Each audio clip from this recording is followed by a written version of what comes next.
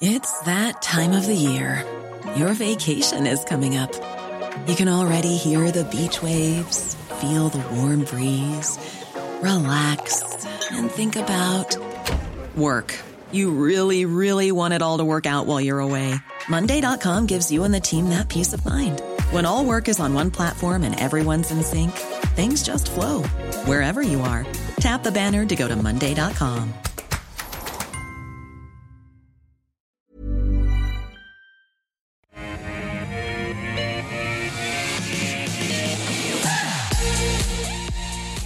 G'day and welcome to the call to 10 stocks, in fact, picked by you two experts 1 hour. It is Tuesday, the 7th of July. I'm Andrew Gagan. Great to have your company.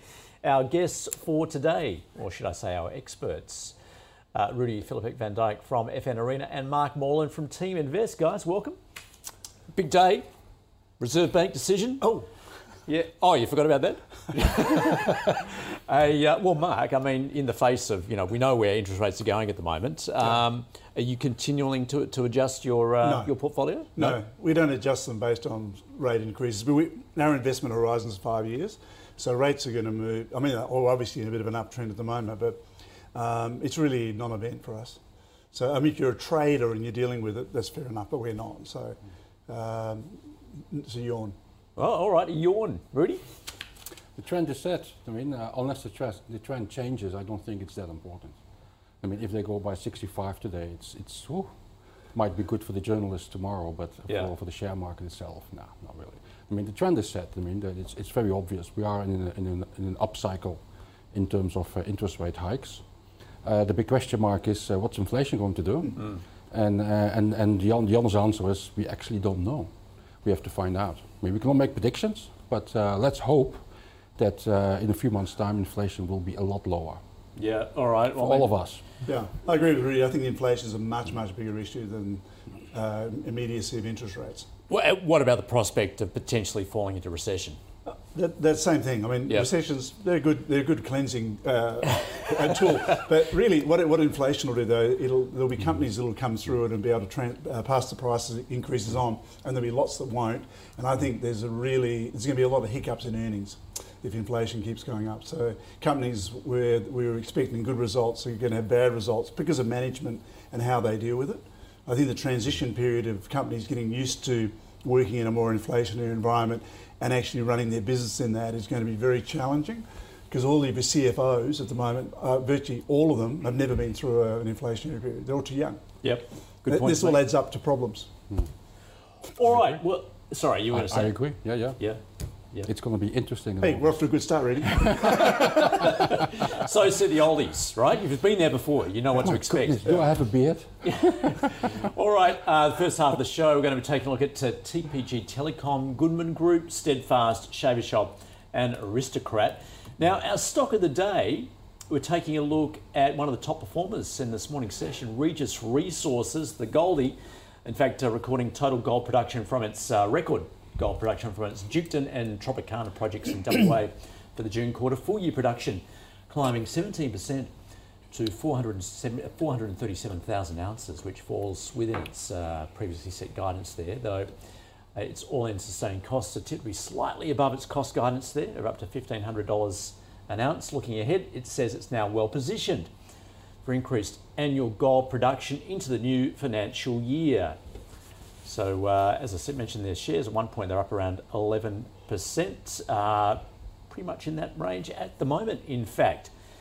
So, Mark, we looked at gold stocks. In fact, Evolution, what was it, last week? Where it plummeted and took a lot of the gold sector with it, given it had to readjust its production forecast. So, we'll first get your view then on Regis, but more broadly, the goldies. Gold's not something Team Invest gets involved in, so I mean I can have opinions on it, but it's not. We don't really invest in the sector. We don't generally invest in commodities because they're price takers. But gold has been one of the few areas that have held up, if you like, through all these drops. So I mean, a lot of people were expecting gold prices to go up substantially, and they haven't. But at least they've maintained their value. So that in this environment, that means they've outperformed significantly. It's hard to imagine gold being under threat to go down much over the next few years with all the inflationary pressures and the rampant money printing and recessions and all those things all should be good for gold. So I'm not predicting anything on prices, but investing in miners has always been a leveraged bet on gold. So if you like gold prospects, or if you're looking for somewhere to find some safety, in inverted commas, then some gold miner is probably a good idea. If that's what floats your boat. I've got Northern Star in my portfolio, which I've had for years, and I've done very well on that, although they've become a much more complex business now than they used to be. Regis, talking about Regis, I mean, looking at our filters, its return on equity and return on capital are below our minimums. Other than that, it passes everything else, and so it's a negative, really. It doesn't pass. So gold miners can pass, by the way. Yep. We're agnostic from the point of view of analysis of what the company does. And in fact, when we looked at Northern Star originally about probably 10 years ago, you looked at it and thought, what a great business. Steadily increasing earnings, linear, paying good dividends. This was not a gold miner. Because gold miners didn't do that in those days. Until you knew what it was, you'd say, what a great business. What do these guys do? They're a gold miner. But what, if you speaking of Northern Star, since it acquired Saracen and took control of the super pit, what have you readjusted then? Not really, but it doesn't. It's not a team invest company. I've still got my shares. Right. Okay. So I haven't sold them. All right. So if you hold Regis, what would you do with it? I think I'll pass on the opinion. All right. Okay. Rudi will know better than me. Yeah. Okay. Rudi. Starting with your last question, if you hold Regis, you're probably now still a little bit crying about the losses you've had by buying it before today. I think today's share price response to a large extent is explained if you take the share price graph over the last 2 years or so. I mean, it's going down. I think the most important news that you had on your summary is the increase in costs.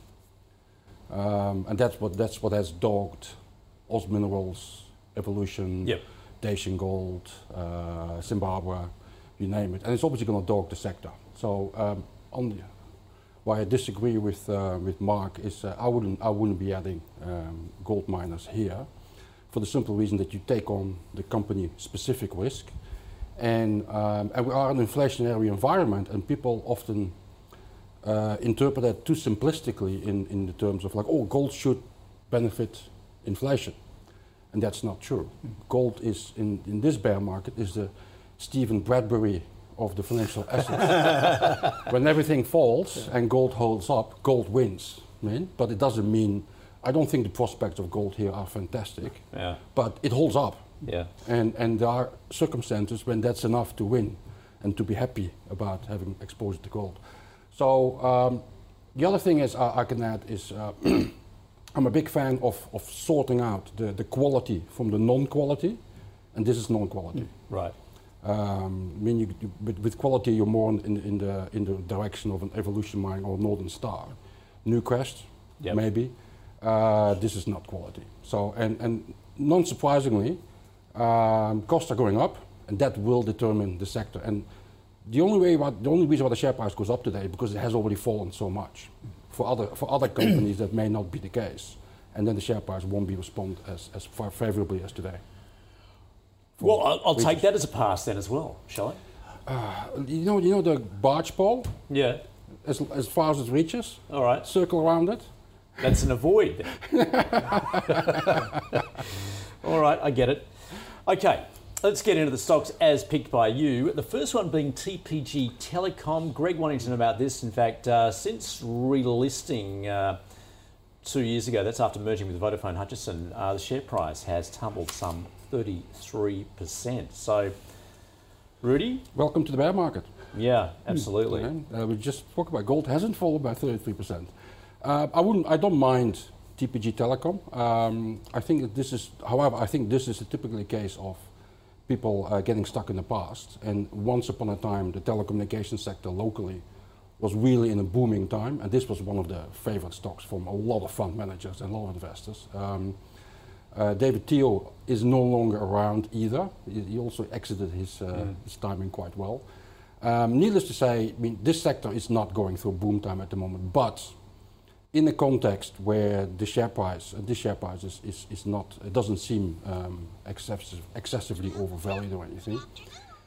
given the type of the business it does pay a dividend. It probably is on the recovery path. It is in the process of selling its some of the assets, making agreements with Telstra, etc.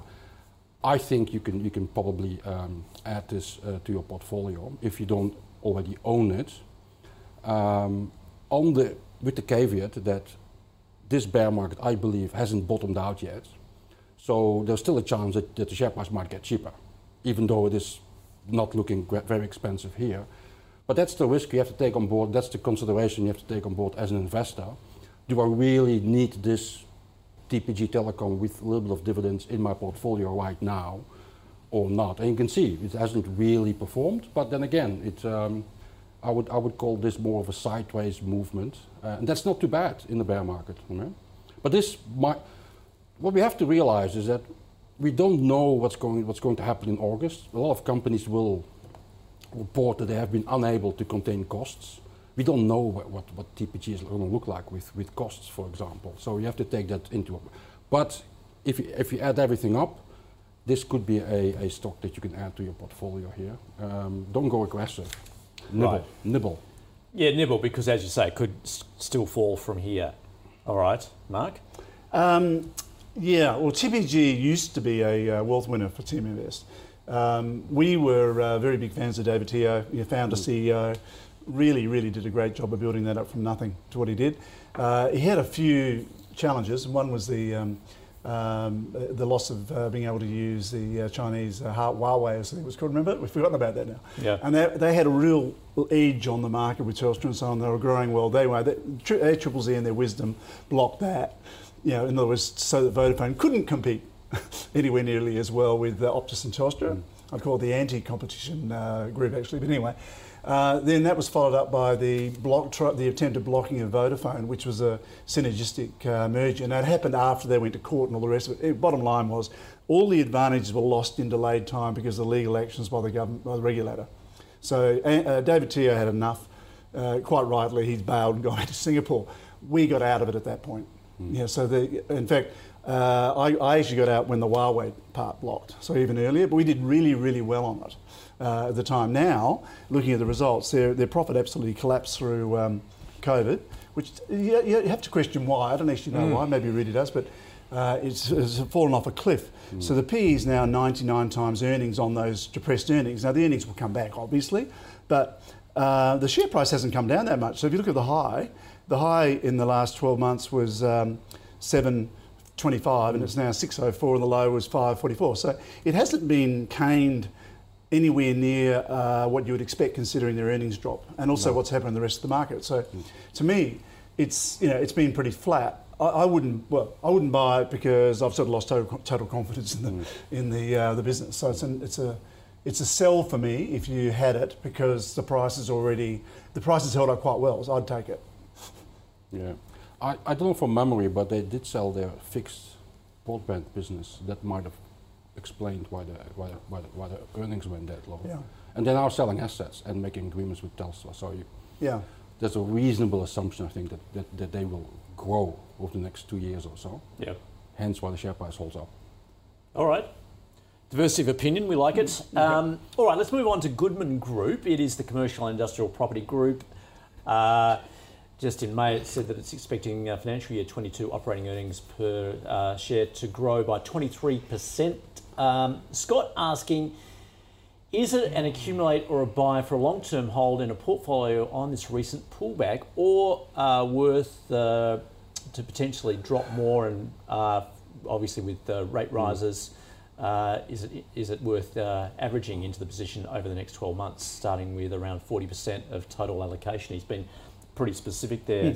Mark, what are your thoughts? Obviously, we can't give him personal advice. Yeah. He's getting a bit granular. But I hope that's not 40% of the portfolio. That would be going all in, I would have thought. Yeah. Rudi said put it all in now. Goodman's a absolute quality company. And we have actually done quite a lot of work on it recently. It does pass all of our filters. We've done 2 full analysis groups on it. One failed it and one passed it. And the reason is difference of opinions based on different perspectives. The reason the group that failed it was largely to do with how opaque the the earnings are, because a significant part of the earnings is based on property revaluations, and this is typical in the REITs and so on as well. So if you look at their rental income, I think it's about 120 million, and then you look at other income, and then investment income I think was 10 billion, and then 10 million, and then other was 1.3 billion or something. Now other includes revaluations and probably other things as well, but it's very difficult to really understand that. Now the risk of it is if the property values go down, and now they're in a good place in that a large part of their portfolio is providing logistics centres for Amazon and companies like that, which is a growth area, quality tenants, very high occupancy, all that's all great, but a significant part of the profit is these revaluations. So the trouble is, if property values come down and interest rates keep going up, who knows, if they do, that which has been a very nice mechanism goes into reverse. So you then start having big losses. Now, I'm not suggesting that's going to happen, but that was discomforting for some members.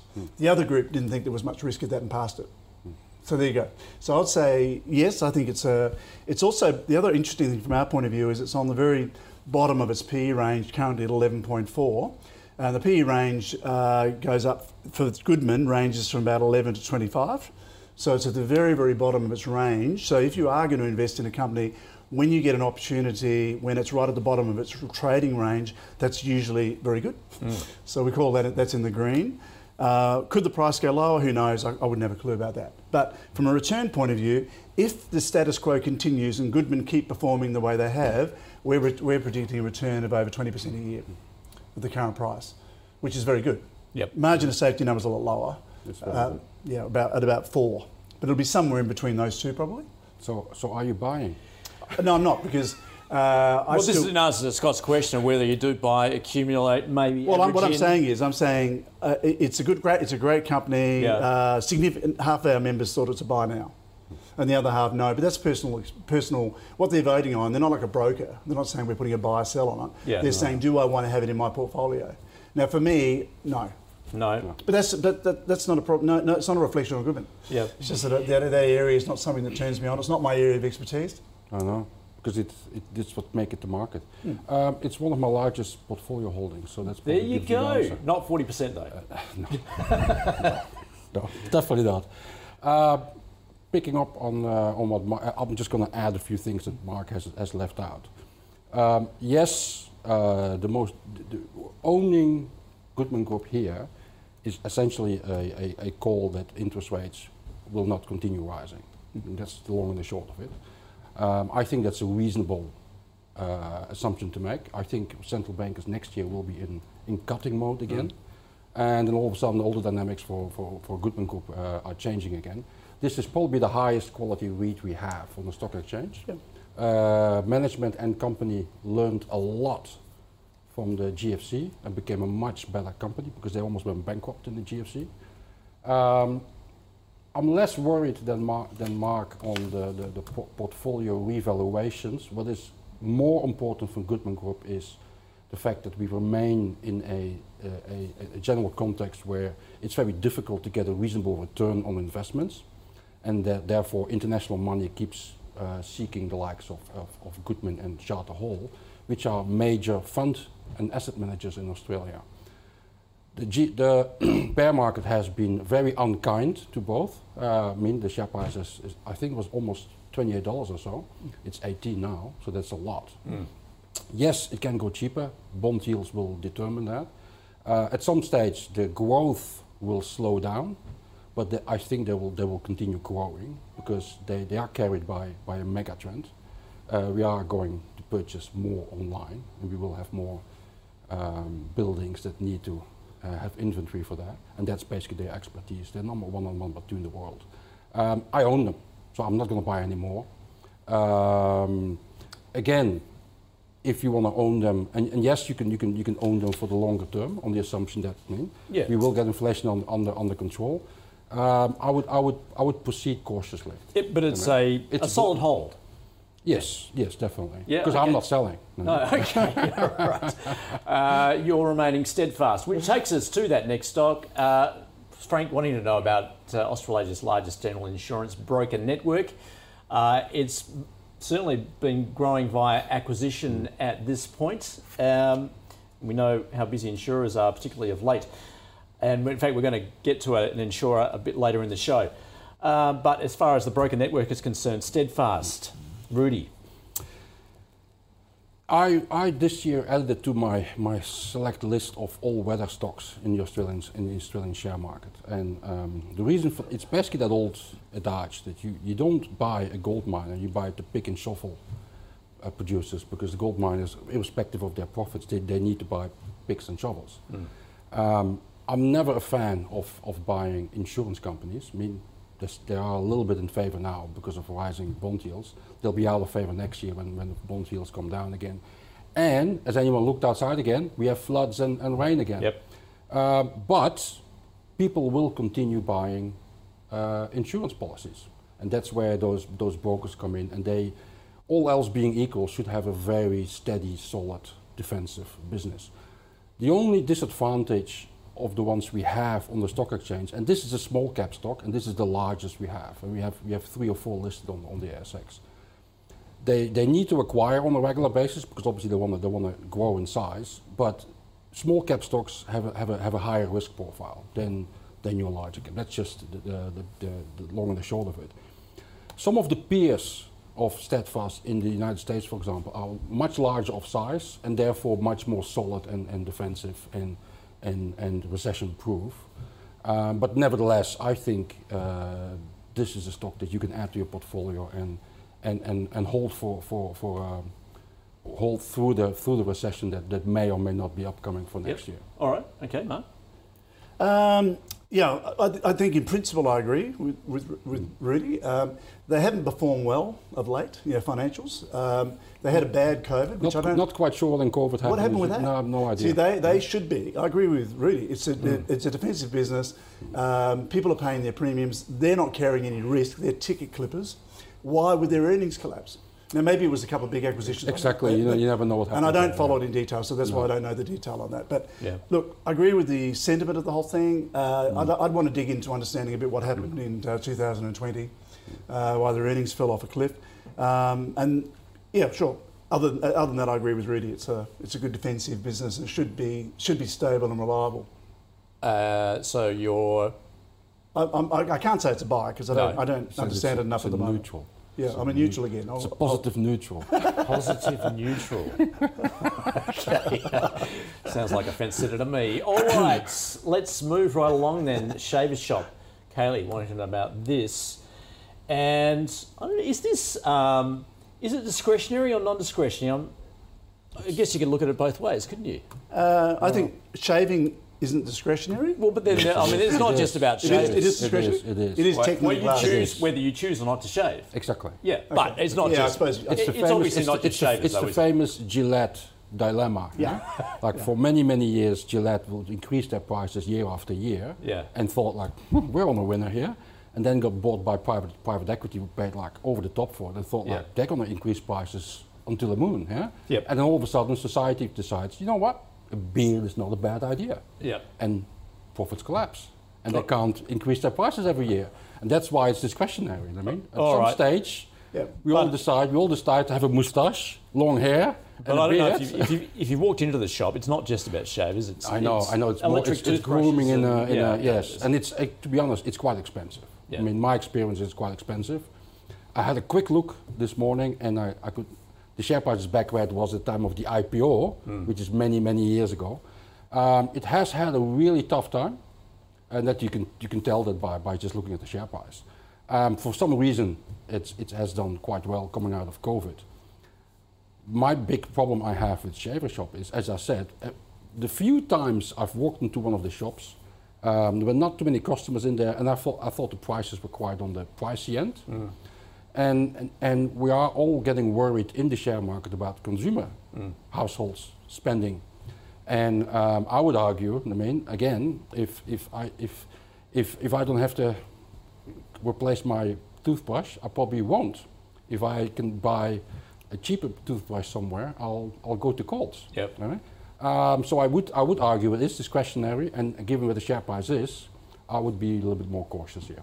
So you would, well, you're not... The barge pole again. Yeah. A white circle around it. Okay, all right. And Mark, I guess we'll pick up on Rudi's chain of thinking there. I guess if we're all heading back to the office, then perhaps we need to be more well-groomed, and therefore...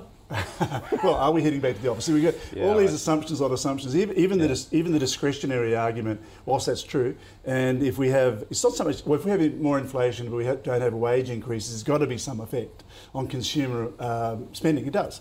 Having said that, Shaver Shop is very cheap, and the reason I say it's cheap. You say cheap? Yeah. Okay. It's only got 5 years history. Bear in mind it's a small market cap of about 126 million. So I'm not sure what the liquidity is like, but. It passes all of our filters, got very good stability of earnings and sales growth. The EPS growth rates averaged 18% over the last 6 years. They had a bit of a flat period between 2017 and 2019, then it picked up very strongly, and then sort of fairly flat through the trailing end of COVID, which is understandable. You can see over COVID yeah, and that's actually what that is doing. The price there is actually reflecting their earnings growth, which is not always common. No. So that's good. It's on a PE of 7.8, but bear in mind, Shaver Shop has always had low PE. So the Shaver Shop PE range has been, because we have looked at this in the past, not lately. 10 is the high, and 7.4 is the low. So quite a tight range. That's a good thing because it's not particularly volatile, and because the earnings growth is good, it's actually quite profitable. So we're showing it returning between 16% on a margin of safety at a terminal PE of Terminal PE of 7.49. So we're not assuming any PE expansion. And the other plus here is because their PE is very low, there's not a lot of, as long as the business stays profitable, there shouldn't be much downside on the PE. So it's already back to what we'd call a mean reversion PE from pre-free money days. So I put all that on the positive side. Small market cap makes it a bit more risky from a liquidity point of view. But other than that, it all looks good, so I'll say it's a buy. All right, good one. Okay. So make it a market. Exactly, yeah. All right, on to Aristocrat. Jake Hornington about this. In fact, since the beginning of this year, the gaming tech company has lost about a quarter of its value in its shares, although the company saying that demand for its game machines and digital games will be resilient to the economic cycles. So, Mark, do you agree? It's probably true. Yeah. Gambling never seems to go out of favour, does it? Was it gambling and prostitution? Aren't they the two biggest? So they say. Anyway, we have looked at it in the past. It's never got up at Team Invest, and I'd say nothing to do with their fundamental financials. It's always been about what they do. Now we all draw our own lines on what we want to invest in, so we're not moralistic about it. But because I wouldn't buy it personally because they build poker machines, and I think poker machines are a blight on society. So I wouldn't want to be investing in something that is bad for society. Well, there you go. You've got your own ESG filter then. Yeah, that's it. But that's about it. That's about as far as it goes. Okay. I'd be happy to invest in nuclear if there was a good option. Right. And I like coal. Yeah. Within reason. Okay. So that's what I'm saying. Everyone draws a line. So I'd say that's the reason it has never got up in Team Invest, because we vote on everything. And a lot of members really weren't interested in it. Having said that, its financials and everything are pretty good, and it's performed well for quite a long time. So it keeps reappearing on our filters. Current PE is about 19.5, which is close to the bottom quartile. So it's down and that's to do with the price coming off lately. And I'd say that's really because of the market. They dropped a bit their earnings dropped a bit in 2001. So a COVID impact, but they're now turning back up again. I think it's quite a good business. The debt's a bit higher. It's got 90% debt to equity, which is at the high end. For us, we prefer nothing over 70. Acquisition. Yeah, I know. Still debt. Yeah, no, that's true. Yeah. So look, I think it's a pretty good business. Is that a buy?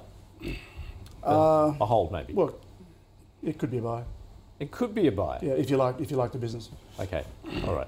The numbers are good. You know what that means, huh? It's going to be sent to the investment committee. Well, it's passing the filters. Are you going to say it's in? Yes, it's in. Of course. Yeah. I think Mark touched upon a very important thing, and that's ESG investing. Right? And people have been making a big song and dance about that you can't possibly own Aristocrat, but then they happily own shares in Koala Killer Lend Lease. Right? Woolworths. What was the biggest poker exactly, machine? I mean, exactly. So it is a bit, let's call it the grey zone at the very least. I mean, where I disagree with Mark is this is not a relatively good business. This is one of the prime growth businesses we have on the stock exchange. Yep. And this is one of the reasons why I own it. I mean, am I in favor of poker machines? No, not really. I never play it.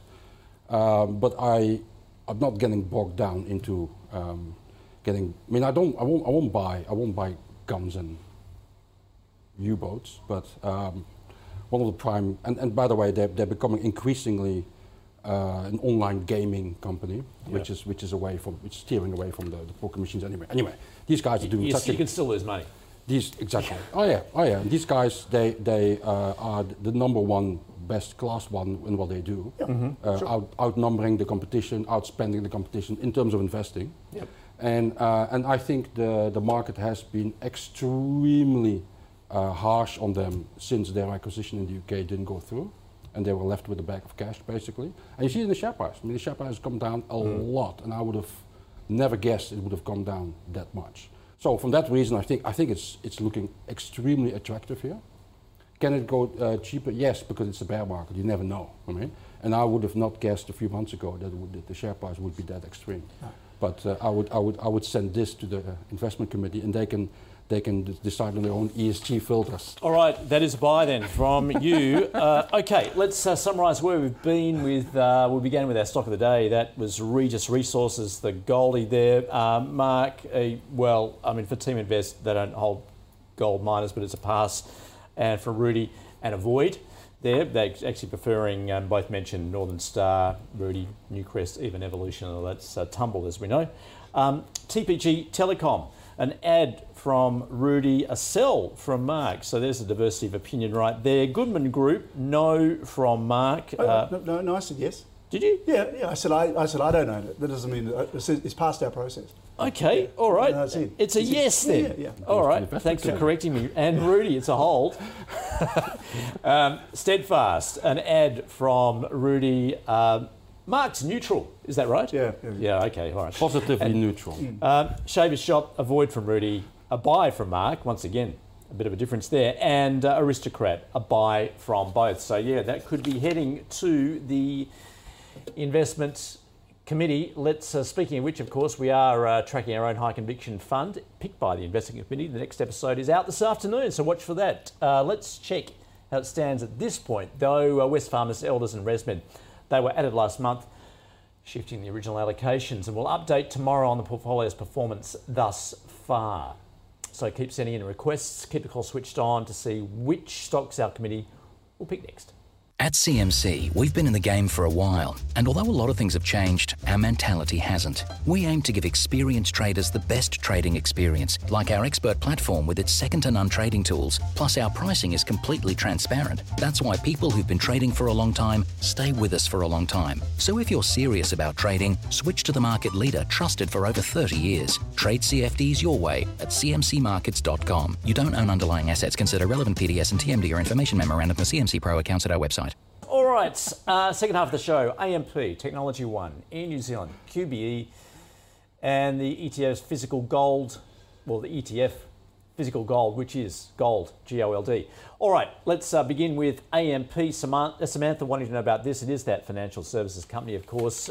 Goodness gracious, how the mighty have fallen over the past few years, particularly since the Banking Royal Commission about 4 years ago. Mark? AMP's woes started way before that. Yeah. You're taking away my sentence here, but okay, you can have it. Okay. I can't remember where it actually started, but it was when they demutualised. It's when Natural Australia Bank tried to buy it for $23, I believe, was in 1999. Yeah. That's when. That was after that, it only went downhill. It's been only downhill. Now, we used to use this as an example company 14 years ago when we started Team Invest as a dog. And we put AMP up against QBE, because in those days, QBE was really good, and AMP was so obviously a disaster. Like you have your head read to buy it at any price. And all it's done since then has got worse and worse and worse. And then management changes, strategy changes.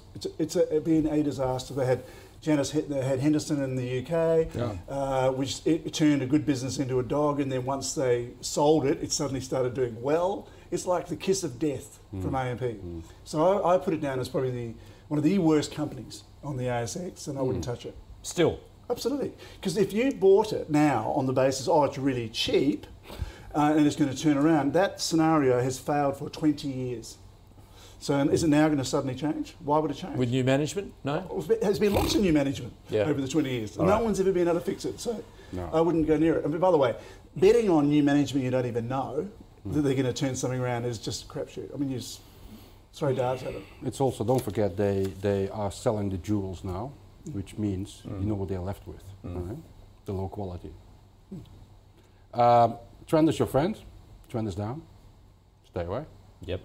The least words we spend on this one, the better. The one comment I can make is, given pretty much every share price in this market is lower than where it was 6, 7, 8 months, 9 months ago, why would you go for low quality? Yep. You can buy high quality stocks that are being sold down for lesser reasons. That is an avoid from both then. I think that's pretty clear.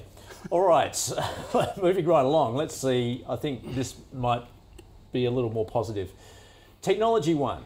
Hannah wanting to know about this one. It is the enterprise software company. It's developed a fully integrated SaaS solution of its software. Rudy? Well, see, now we're going to extremes. Now we're going to the extreme on the opposite end. If you are a long-term oriented investor, I would reverse the question. Why would you not own Technology One in your portfolio? This is one of the most consistent operators in the share market we have, admittedly added or helped by the fact that it's in the end of the day, it's still a relatively small cap company, but it is one of the highest quality, solid performers we have in that technology space. I would regard this one as recession proof. The only thing I could add here is that you may want to, just as your step-in level, if you don't already own it, I own it. I'm pretty certain Mark already owns it. And we own it for a very long time, and we've been doing really well. The only thing I could say here is I would here at this level, I would say it's a hold. And from the moment it goes below $10, I would say grab some cash from somewhere and just put it in your portfolio and just own it for the next 5 years. And the only thing that changes is the share price. The fundamentals underneath this. The key element of Technology One is the churn rate in customers is less than 1% consistently year in, year out. Less than 1%. Yeah? There's not too many companies on the stock exchange that can boast that number. Interesting you say it's recession proof. I didn't think that mattered for you. Well, it matters a lot if you think there might be a recession coming around the corner. Mark? Well, really summed that up quite well. I've been a shareholder for 11 years, and I bought in at 96 cents. That's why he's riding a Porsche. Right. And I'll tell you what's interesting is if you look at, we use ShareSite. So if you look at ShareSite, which is great because it gives you your total compound return assuming dividends reinvested, which often the difference between the cumulative value of reinvested dividends versus just monitoring the share price is dramatically different. So it gives you a much better idea of how profitable a particular investment is. Are you now going to put something like 1100% or something? Well, yes. So the return on that to now, I did it recently, was 102% per year average on that original parcel. So that's effectively doubled my money every year for the last 11 years, and I've added over time. Rudi's absolutely correct. This is, I would argue, the best company on the ASX. It's not a small cap though. It's about 3 billion market cap now. Yeah, but that's just... It's not big, but it's not a small cap. What's the definition of a small cap? Outside the ASX 100, mid cap. Really? Not 200? No, you have really small cap stocks in the 200. Are you sure they're not in the 100 now? No. Okay, right. So anyway, Rudi's right. They have a brilliant business model with very strong moats, and what they have is a trapdoor moat, meaning that once you're in, you can't get out. So an example, they've got they're the largest provider of enterprise management software for councils, and the councils, once they're in, the whole staff in the whole council are all working on this integrated system. You cannot change that. I mean, the opportunity cost is like, it would take you a year or two, cost a fortune, and everything would go to SHIT. Yeah, so because of that, that's why, as Rudi said, they lose 1% a year. They basically went for a period of 8 years without losing a single contract. You know, and they have inflation-adjusted pricing. It's a SaaS model now, and they're growing really well in the UK. And in the UK now, they set up the hardware. They didn't buy a company. They actually hung up a shingle, sent some Aussies over there to bang on doors. And they now have, I think, 19 councils in Greater London. They've also got a education, like a uni, which is what they do in Australia, and a large government department. So they've absolutely mirrored the business in Australia, in the UK, and that is now profitable. So going forward, earnings from overseas, international business are going to augment the results already. Fantastic business. I agree with Rudi, it's a hold. It's on a 45 PE at the moment, which is too much, and I would have been really pleased if it had dropped down to, say, 25. Unlikely to happen. Yeah. I'm a buyer under 9. Anyway, I think for the $9. Yeah. I think for the viewers as well. But when Mark mentions PEs, he looks backwards. Yeah. Right? So Trailing. I look forward. That's why every time Mark mentions in PE, I go like, that's a little bit low, because I always look forward. But anyway, just explanation for the viewers. Yep. I look forward. Oh, is that it? Okay. Yeah. All right. All right. So both holding Technology One. All right. Something completely different. In New Zealand, Andy wanting to know, this has recently confirmed it expects to make a net loss of 750 million this financial year, better than the previous forecast, 800 million. But shares are down around 60%, and of course affected by those New Zealand lockdowns. But, well, that's passed, but then you've got obviously the rising cost of living that's going to affect demand for travel, plus you've got those rising jet fuel prices. I guess it depends on its hedging strategy at this point. So, Mark, would you want to be in an airline at this point? No. I'm not an airline investor anyway. I mean, Buffett, it's quite funny actually, because Buffett he's lost fortunes on airlines. And years ago he used to joke that whenever he got the desire to buy an airline, because they're sexy things. It's like Branson said. I think Branson said, how do you become a millionaire, be a billionaire and buy an airline? Now, and this is typical, by the way, because the airline industry globally has lost more money for shareholders than it's ever generated. And I think lately, I think it's even in the last couple of years it has. It would be. So it's lost trillions of dollars. It's like it's a losing bet. So really what you're trying to do is you've got a long-term downtrend, if you like, let's call it that, in the industry, and you're trying to buy to catch the little ups before it goes back down again, rather than investing in a business or an industry or sector where you have a tailwind and where it's growing. So at least the odds are more in your favour, which is what we've had in the. Cut a long story short, Buffett said he subscribed to like a lifeline service. Whenever he got the urge to buy an airline, he'd ring up and they'd talk him down. He said it was very expensive, but it was cheap. But then, Mark, correct me, didn't Buffett go into airlines in 2020? He did. And then he lost money on it again? I think he put roughly $10 billion in 4 airlines. This is what I'm saying. Yeah. And then what happened? Now, why did he do it at the time? We haven't got time to go into it. But basically, their economics were really good at that time. Cheap PEs, no debt, unions under control, good moats with slots. Anyway, he put $40 billion in, and then we had COVID. And then he bailed, which was very un-Buffett-like, because he doesn't trade, on the whole lot, and wrote off probably $20 billion or something. Yeah. It was very significant. And I found out when I was over there this trip, we were talking about it with one of his CEOs, his companies. You know why? This is an insight for you.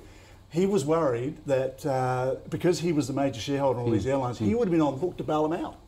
So he was worried from a political point of view. He didn't want to take the exposure. So he said, I'm out of here. I'll call it another airline mistake and bail. See if he goes back there again sometime soon. He won't. I don't think so. He won't be around long enough to do that. It's a harsh lesson. I think to Mark Woes... so that's an avoid. Oh, and by the way, the numbers are shocking. Yeah. Yes, well, it's a turnaround story.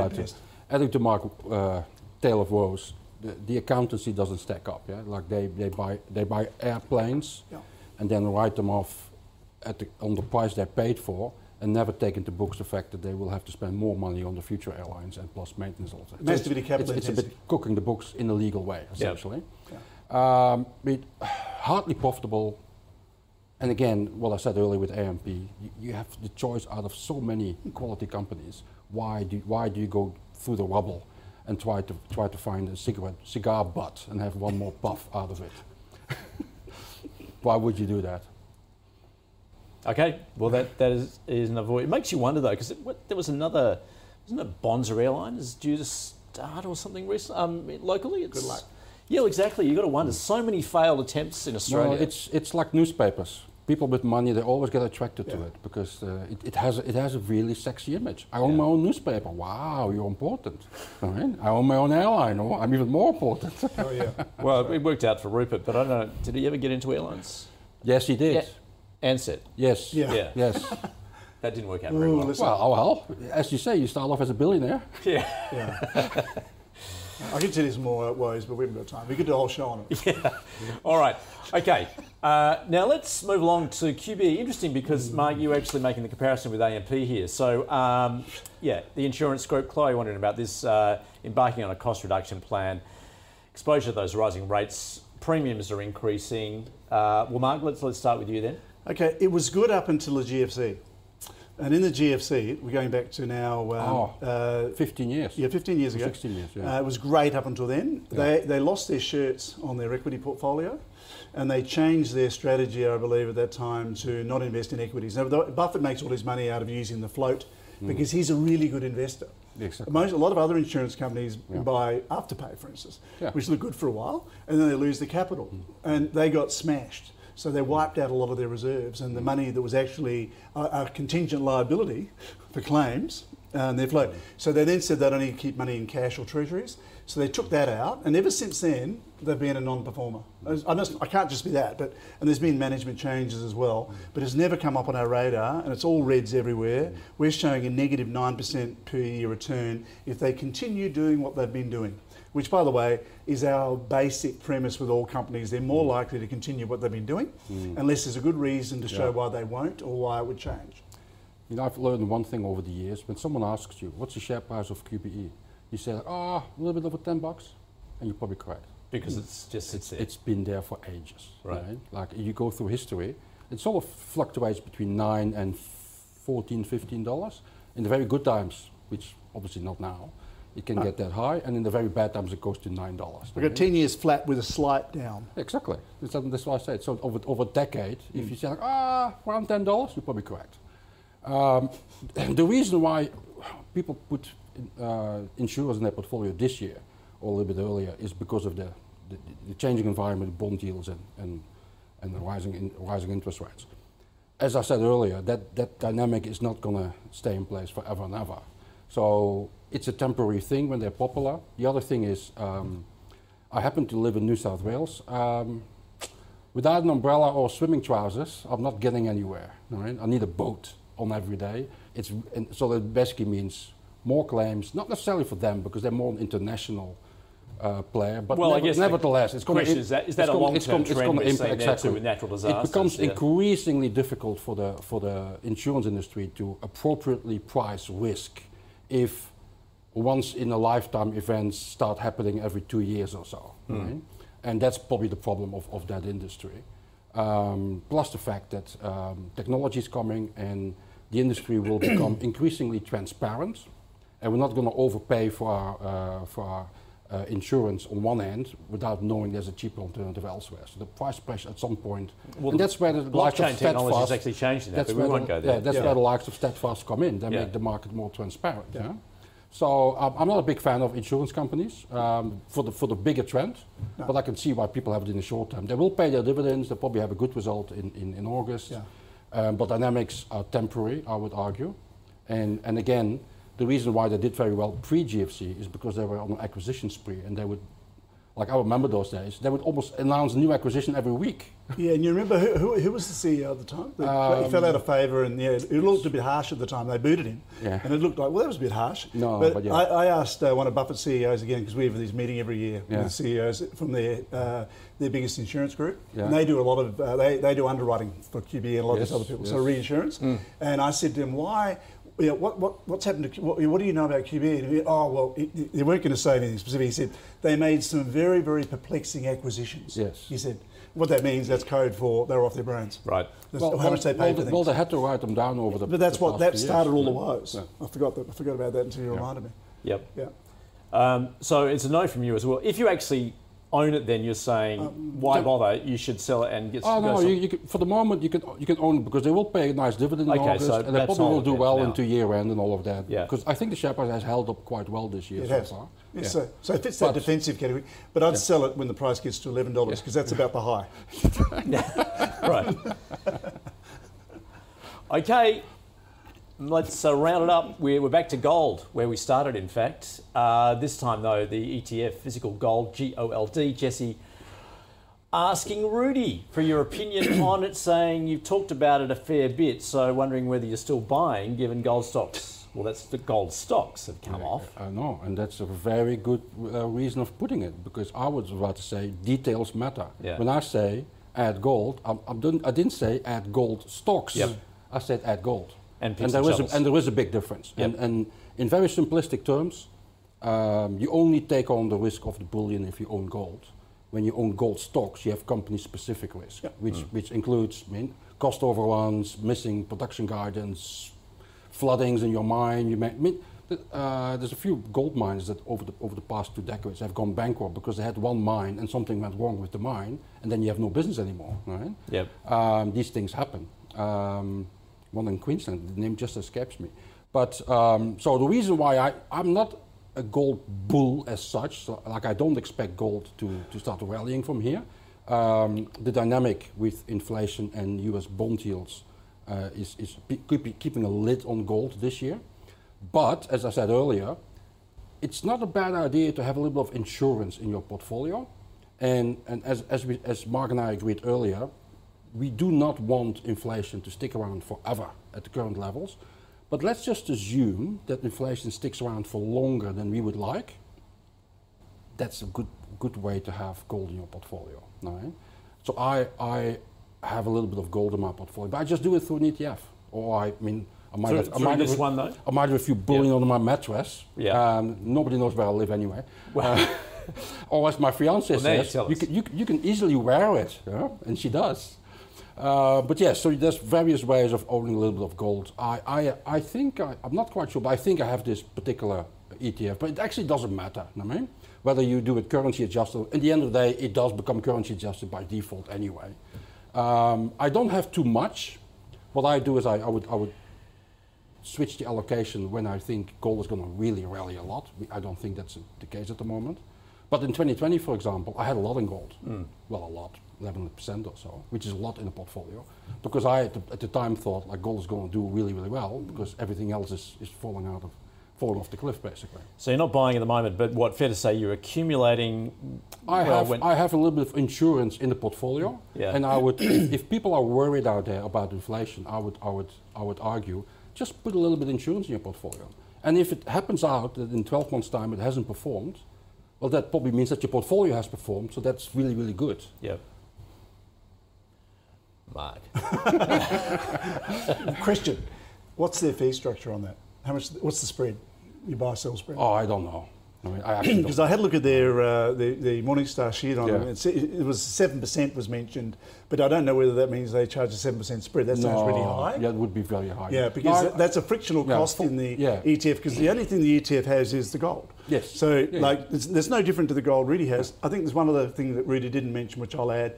Is if you do want to own gold, don't own paper gold. This is at least backed by real gold. Oh, now we're going really to the gold buck. Yeah, so if you're really saying that you're worried about the future, if it's some sort of derivative of gold, it could easily go to zero. So bullion under the bed, that's what. Well, no, this is bullion. It's backed by. It's all held by. If you believe but you're paying those fees. Yeah, but this is paper gold, no? Because it doesn't actually give. No. They've got the gold. They have every. I know they have, but you don't. Yeah, but you have the title for it though. So it should be. Well, that's what you mean. I'm assuming there's nothing shonky going on. No.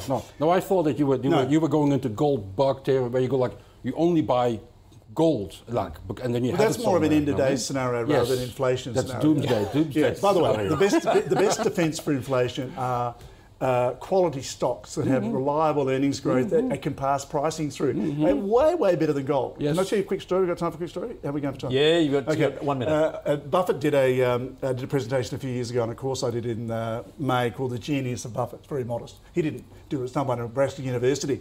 He said all the gold ever produced in the world turns into a 19.2 cubic block, 19 by 2 to 19.2. Is that cubic metres or cubed? Yeah. Cubed.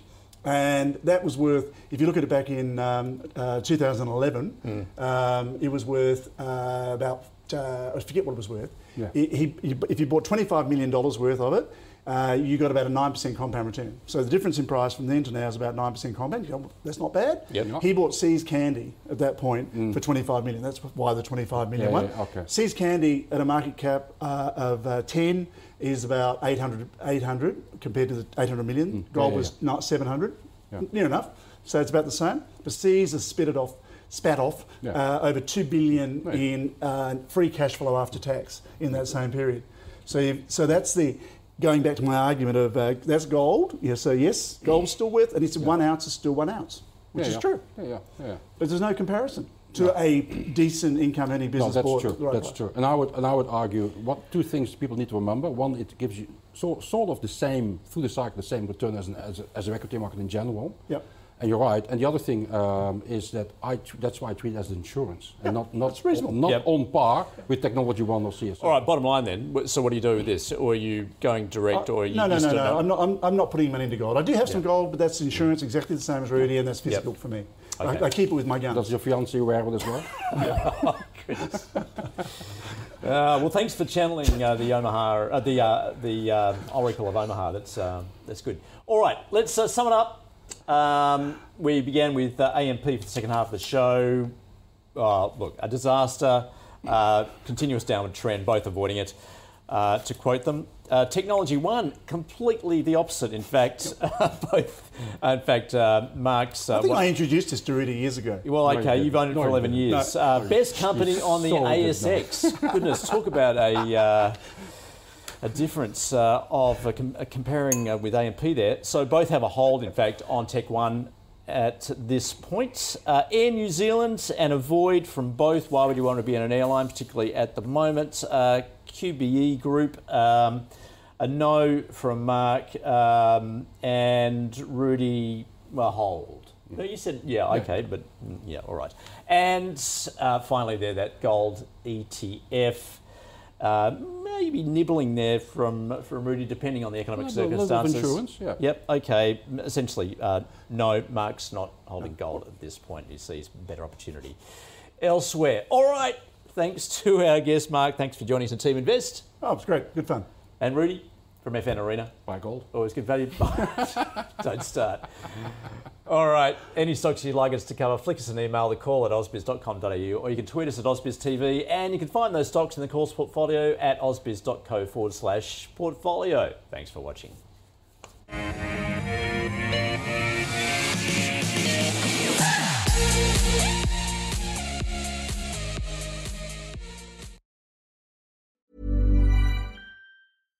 Hi, I'm Daniel, founder of Pretty Litter. Cats and cat owners deserve better than any old-fashioned litter. That's why I teamed up with scientists and veterinarians to create Pretty Litter. Its innovative crystal formula has superior odor control and weighs up to 80% less than clay litter. Pretty Litter even monitors health by changing colors to help detect early signs of potential illness. It's the world's smartest kitty litter. Go to prettylitter.com and use code ACAST for 20% off your first order and a free cat toy. Terms and conditions apply. See site for details.